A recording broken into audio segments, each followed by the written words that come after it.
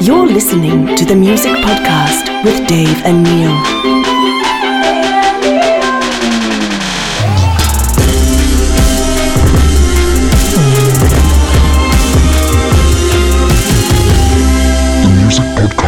With Dave and Neil. Hey everyone, welcome to the Music Podcast with Dave and Neil. Dave is not here, he's been a giant jerk, but that's okay because I'm joined in the studio by two legends, two awesome people in Larry from Primus. Guys, welcome to the studio, welcome to Australia. Thanks for having us.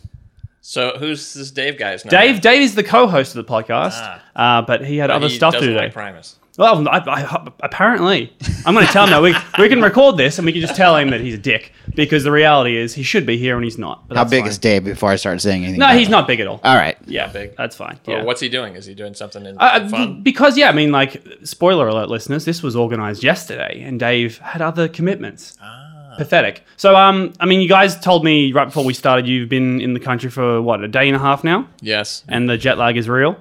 It's there. It's Yeah. it's poking its head out every now and again. I mean, we are recording this on a Friday morning, so as I say this, your first show is tonight in Sydney at the Enmore Theatre. First show of the tour. Are we ready? Are we good to go? No. Not at all. I mean, I was saying as well before, like I was watching someone record the whole concert on YouTube. I think it might have been, the last time you guys were here, it was at the Enmore Theatre. I mean, you guys said, it's pretty vague. Like, do you have fond memories of playing in Australia? I don't remember places like as theaters and venues and whatnot. Lur will remember every little thing. He'll remember what was on the deli tray. He'll remember, whether the toilet seat was one of those fast closers or slow closers. Yeah. It's just, I don't have that gene or that enzyme that circulates through my synapse. So, yeah. But I love Australia. We're great. Your fans are great. I mean, but like when you guys, how many times have you come out here? I mean, probably like 10 times. Yeah. The first time we came, it was Big Day Out. With like Soundgarden and the Ramones. So it's a couple of indie bands, obviously. Sure. Yeah. Yeah. Buddy Holly. Yeah.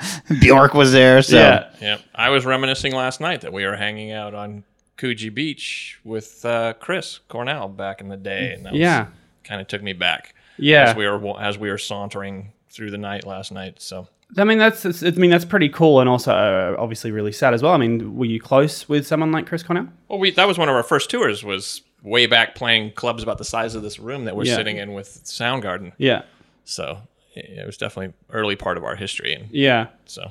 It is really cool, but I mean, you guys are here now in support of the September release, I want to say, 9th album, the Desaturating Seven. How has the reception been so far from both fans in Australia and back home? It's been spectacular. It's like triple platinum. We've won a bunch of Grammys. It's pretty sweet, dude. Yeah, it's one above whatever Bruno Mars is doing. That's how it's been received. He was just here, actually. So in this room? Well, not this particular room, but he was touring. He was, I think it was the same time as Ed Sheeran was here. I was actually kind of fucked up because in the precinct that he was performing out next door was Ed Sheeran playing at 80,000 people. So there was about 110,000 people in like the one area. So that was fun. Yeah, our record's one above those two put together. That's how it's been received. Yeah, I mean, like when are Primus going to be back in stadiums is my question. When are we going to get that 150 cap? Probably to see Ed Sheeran or Bruno Mars. Just ask Ed Sheeran if he wants to come along support act. He'll do it. Sounds like it. Yeah. He'd be game for that. I mean, and the live show as well. I mean, have you guys evolved it since the last time you were here? I mean, we know that Primus put on one hell of a show, both musically and visually. I don't know if evolve is the word. Mutate might be a better adjective to use. But can we expect something crazy this time?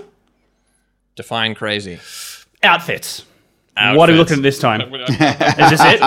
Yeah. That's really cool. I just try and dress like Lur as much as I possibly can. Yeah. I mean, you are looking pretty snazzy. You've got like the 3/4 pants. Yeah, you can't just get these anywhere. Those are 3/4 pants.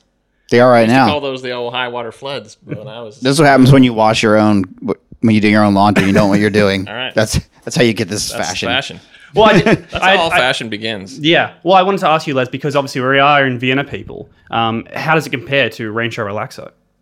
What was the question? Well, this studio is called Vienna People. We probably should have said that before the podcast started. This is Vienna People Studios. Yeah. So how does it compare to the old home studio?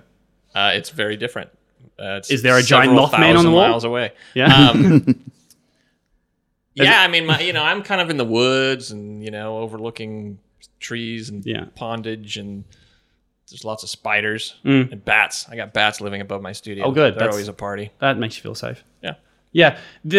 With the Desaturating Seven, I think it was the first album since 2014, and that album was the first since 2011. As far as recording goes, do you guys feel a certain need to want to record new music, or is it just you have more tunes in you, so let's just record them? It's like a compulsion. It's like an itch. Well, after you did the math on those, it sounds like there is some sort of schedule or pattern to it. Are you? It's all based on the planets and how they align or misalign. Do you want to explain more about that? Not really. She said to keep it light. I don't want to get all deep and heavy. We can start summoning some demons. We can do that if you like. I'm not going to put any pressure on you. I'm feeling a little pressure. I mean, as far as recording and writing, are you guys have start thinking about new material, or are you kind of just enjoying touring this last album around? Right now, This is new material to us. Yeah, totally. This is still new. Yeah. In fact, I got to do a little brushing up before the show tonight. Yeah. Define brushing up. Listening to the record, playing along with it. Or at least listening to it. What about set lists? Like, do you guys kind of have that down pat well in advance, or is that something that you'll talk about this afternoon? Right. Okay. How much, from one start to finish, or is it just certain songs in certain areas? No, it's always different. I mean, there's, certain songs that make it into regular rotation because they're just damned fun to play. But it's different every night. I haven't written it yet for tonight. Wow. Is that surprising? Kind of, yeah. I mean, I'm not a musician, but I was under the impression. Neither am I was just under the impression that you kind of like you have a certain list that you tour out throughout each. So, say for example, if you got to write the set list today, will this be the same one that you play in Brisbane on Sunday? No, it'll be different. Right. Okay. And is that like an hour before, half an hour before? About an hour before. Okay, that's really cool. Where do you guys see the Desaturating Seven against the rest of your catalog? He's getting the blank stares now. We're like, it's the only one about goblins. Wow. There you go. That's your tagline. What was that? That's a tagline. Yeah. We're bringing goblin rock back to the planet. Yeah. Because I was saying before, at least this planet. This planet, yeah. Mike, as you guys would have met, the engineer, he's a massive Primus fan. And he doesn't look very massive. You mean like in stature, or just like he's just a big fan? Really into music. Huge fan. Is he waving? He's not as big as Squasha. But he was talking because obviously I'm only 27. My introduction to Primus was South Park. Yeah. But he's been. That's what gets me through customs. Oh, good. As you say, so they say, "Oh, so you're a musician, eh? Who are you?" And I say Primus, and they usually just glaze over, and I say, South Park. They're like, "Oh," and they stamp me right through.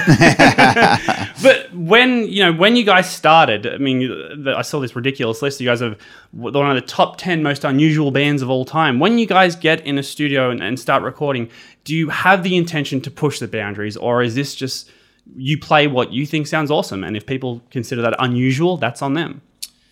It's just sort of what comes out, You can't choose your pheromone. It just sort of oozes out of you, and this is our musical pheromone. How's that? I mean, that's good. Do you do you see that in other bands today though? Like, what was that? Do you think other bands today are the bands that are out right now pushing boundaries, creating new sounds? Do you see any Primus in Bruno Mars? That was a bad example, but you know what I mean. This is the part where I have to admit I'm so lazy. I'm listening to new bands, and I have kids. Like my daughter's 11, so unfortunately I hear way more Bruno Mars and Ed Sheeran than almost anything else. Yeah. Can I just say I have no idea who the hell Ed Sheeran even is? Well, consider yourself lucky, pal. You don't know what he looks like, or I have no clue. He could be urinating on my leg right now, and I wouldn't know. Who he was. Well, literally, all this new pop music. The other day I was riding in the car because as soon as my daughter gets in the car, she turns it on, and it's like this rotation of the same 20 songs. I go, you know what? I don't think I've heard someone actually playing an instrument or hitting a drum in this whole round of songs. So it's a bizarre time for music in that sense. So do you think it's a kind of like bizarre unhealthy stage as far as, dance music, generic pop music goes? I guess in the overall scheme, hopefully people are going to be into it. It's always like this. There's always, it depends on what you're looking for. One person's poison is another person's, feast. There's always what's bubbling under to counter balance the easy to swallow music or any art that's made for the masses. So did you I don't think it's that much different now than it was in the 90s. It's just the landscape's a little different. So you felt the same way when you guys were starting up? Well, we were rebelling against everything. We were Primus. So here, it was a joke. We never thought we'd get on the radio, let alone MTV. So when it started happening, we were like, whoa, what the hell's going on? And it was a bizarre thing for us. And I'm sure for most of the planet. But I remember years ago, and I like telling this story about how we had a meeting with our then attorney, and we had been offered this publishing deal. And he said, for this publishing deal to go sour on you, you'd have to sell more than 100,000 records. Now, do you honestly believe, and we're sitting there in his office, do you honestly believe you'll sell more than 100,000 records? And we kind of looked at each other. We're like, yeah, wow, that's a lot of records. Maybe we should take this deal. And thank God we didn't, because we've obviously sold millions of records. But at the time, we were just as... So you were just a couple of kids wanting to make some fun music. It didn't really... did it bother? Was it always an aspiration to be one of the biggest bands? No. I don't know. When you're young, you're just kind of doing what you do. Or at least we were. Yeah. Yeah, that's really interesting. You mentioned South Park before. I have to ask about South Park.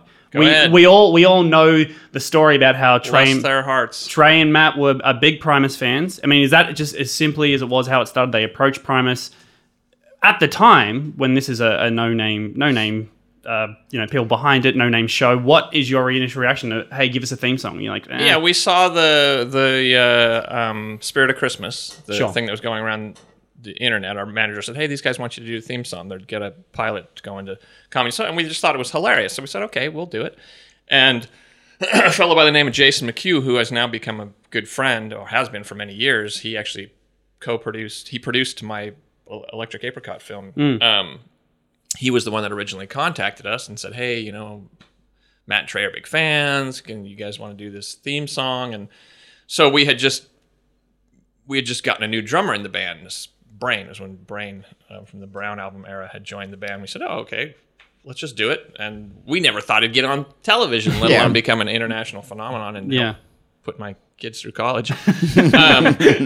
But it's spectacular when something like that happens because, Matt and Trey, they're great guys. They're very good friends. And they're genius. Everything they do is just spectacular and genius. And it's pushed the parameters and opened doors for a lot of people to do things that just weren't being done back when that first showed up. So those are the people I'm rooting for. Was when someone comes along and does that sort of thing. Because I heard tell me if I'm wrong here, but was when you guys initially did that recording, Matt Stone needed something different from you, and you think you were in Denver at the time, and he actually came to one of the shows and somehow got backstage and was like, hey, can you re-record this? Is that true? It's very close. Basically, we made the song, which is actually the outro music to the show. Yeah. It's a slower version than the intro. And Comedy Central said, it's just too slow. It needs to be a little peppier. And, we were like, hey, we already did our part, just speed it up. And so they sped it up. And then one of their buddies came to the show at Red Rocks, and I sat in the catering room and redid my vocal part to the sped up version of the song, and that's how it became what it became. And you guys are still friends with Matt and Trey now? Yeah. That's awesome. What about, can we talk about royalties, or is that no, legally binding? Why would you want to talk about royalties? Well, think of how many times that intro gets played. Yeah, but you got to figure it's cable. It's not networks. It's not Friends. It's not Friends. It's not like what you. It's not what you think. Yeah, that would have come at an interesting time for Primus because you guys had blown up at that stage. When you hear these kind of little anecdotes about bands, blown up, blew out, blew all over the place. We're blowing everywhere. You guys headlined Lollapalooza '94, right? Three. And South Park '93, correct. And South Park didn't start till '97. And we hear these are back in the old covered wagon days. Yeah, you hear these funny little stories about how these little things help bands get to the next stage. You guys were already at that stage. So like it was kind of like you guys put South Park on the map, right? Yes. Yeah. Fucking tell I everyone. like the way you think, pal. We're going to need that in writing. Do you guys watch the show? Yeah. Yes, one of the most awkward moments of my entire parental career was watching South Park with my 14-year-old son. And it was the episode where, was it Kyle's dad was sneaking off to the steam baths and was being sodomized by large black men. So it was a little awkward. Was it one of those things where you told your son, "Hey, you got to come watch this because I've made the music"? No. To be honest with you, so check this out. So we had a show in Brooklyn, a big outdoor amphitheater, and so Matt and Trey were there, and there's my kids, and they were probably, my daughter was probably 12, my son was probably 13 at the time. And they're talking blah, blah, blah, blah. And so they said something about Family Guy. And so either Matt or Trey, I can't remember, says, "Oh, well, so what do you think of South Park?" And my son goes, "Well, we're not allowed to watch South Park." And it was as if their heads were on a connected servo. The Exorcist, yeah. They just went and looked dead at me, right? And like, what the fuck, And I'm all, is it getting hot in here? And so I had to, of course, let my son start watching South Park after that. And that's when I saw the episode. Did you also subliminally help those two write the South Park versus Family Guy episode then? I mean, that would have pissed them off, right? Who did what now? You know the South Park episode where they kind of take the piss out of Family Guy? Okay. Did that start that? Because if the Primus I don't know. Who the hell knows? I mean, those guys, they've moved through life and write what they see. So yeah. That's pretty incredible. No? There you go. Well, I want to talk about the festival as well. I mean, you mentioned Lollapalooza. We kind of have this thing where we bring our guests on and we talk about festival stories. So far, the highlight is a band called Newfound Glory. They are at a festival, I believe, in the UK, and Weezer kicked them out of the touring facility for whatever reason. So the bassist took a shit in their bathroom on top of the toilet and then didn't flush it as payback. Can you guys top that? That's charming. Oh, what a charming tale. Can we top that? That's like some old Frank Zappa story of him and Alice Cooper like crapping on the stage or something. I don't know. No, it doesn't have to involve shit. If that's what I thought it had to involve shit. It doesn't have to be outgrossed. We have no tales like that. We are well loved and loved, respected. We go to these festivals and we, bond with everyone and sing Kumbaya and look at the stars and try and find the North Star. I mean, as you get older, does the touring and festival circuit become a much more different atmosphere as far as backstage goes? I don't know. I mean, was the last time we were here? Was Big Day Out? The last time we were here, it was with. Trying to think of, because it was Arcade Fire and all those. Big Day Out, yeah. I think that may have been the last Big Day Out. Yeah, it was the last time we were here. Yeah. Yeah, and that was great. That was spectacular. We had a great time. Yeah. Because I think we also had like Papa Roach in here one time, and they were talking about Marilyn Manson, this whole idea that this guy always comes around and he's always mucking around backstage and throwing things, and is it all like a lie? And I was really curious to know, like... So you're trying to get us to talk some shit about Talk shit, yeah. Again, not about shit, just shit in general. I think everyone's well behaved these days. Maybe it's because everyone's got a camera, but I don't know. I don't know if everyone's well. That's bullshit line, Larry. I'm just trying to cover my tracks here. Yeah, I don't know. Whatever you heard, it wasn't me. Seems like Lur gets in a lot of trouble anytime we're around Slayer. Let's just put it. Oh, yeah. That was one of the... What did you do? Well, I don't know if you know this, but Slayer has a Jägermeister endorsement. Sure. Okay. No, I did not know that. Yeah. Well, okay. I found Kerry out the hard King way. likes to put alcohol into Lur's bloodstream. Yeah, it was in Melbourne, and my friend Gary from Slayer was filling in. I'm from Exodus, was filling in Slayer. So we're hanging around. I was like, "Hey, come out some shots of Jägermeister." I was hanging out in their dressing room, and the next thing I know, it's the next day, and someone just came up and said, "Hey, you were saying some pretty crazy stuff to Slash last night," and I was like, don't remember seeing Slash anywhere around last night. I was right there. Yeah, I think it was him that was telling me that. I got some good photos, actually. Oh my god. Was that post-set, though? Yes. Okay, Yes. Good. I was going to say, just to make sure of that. Yeah.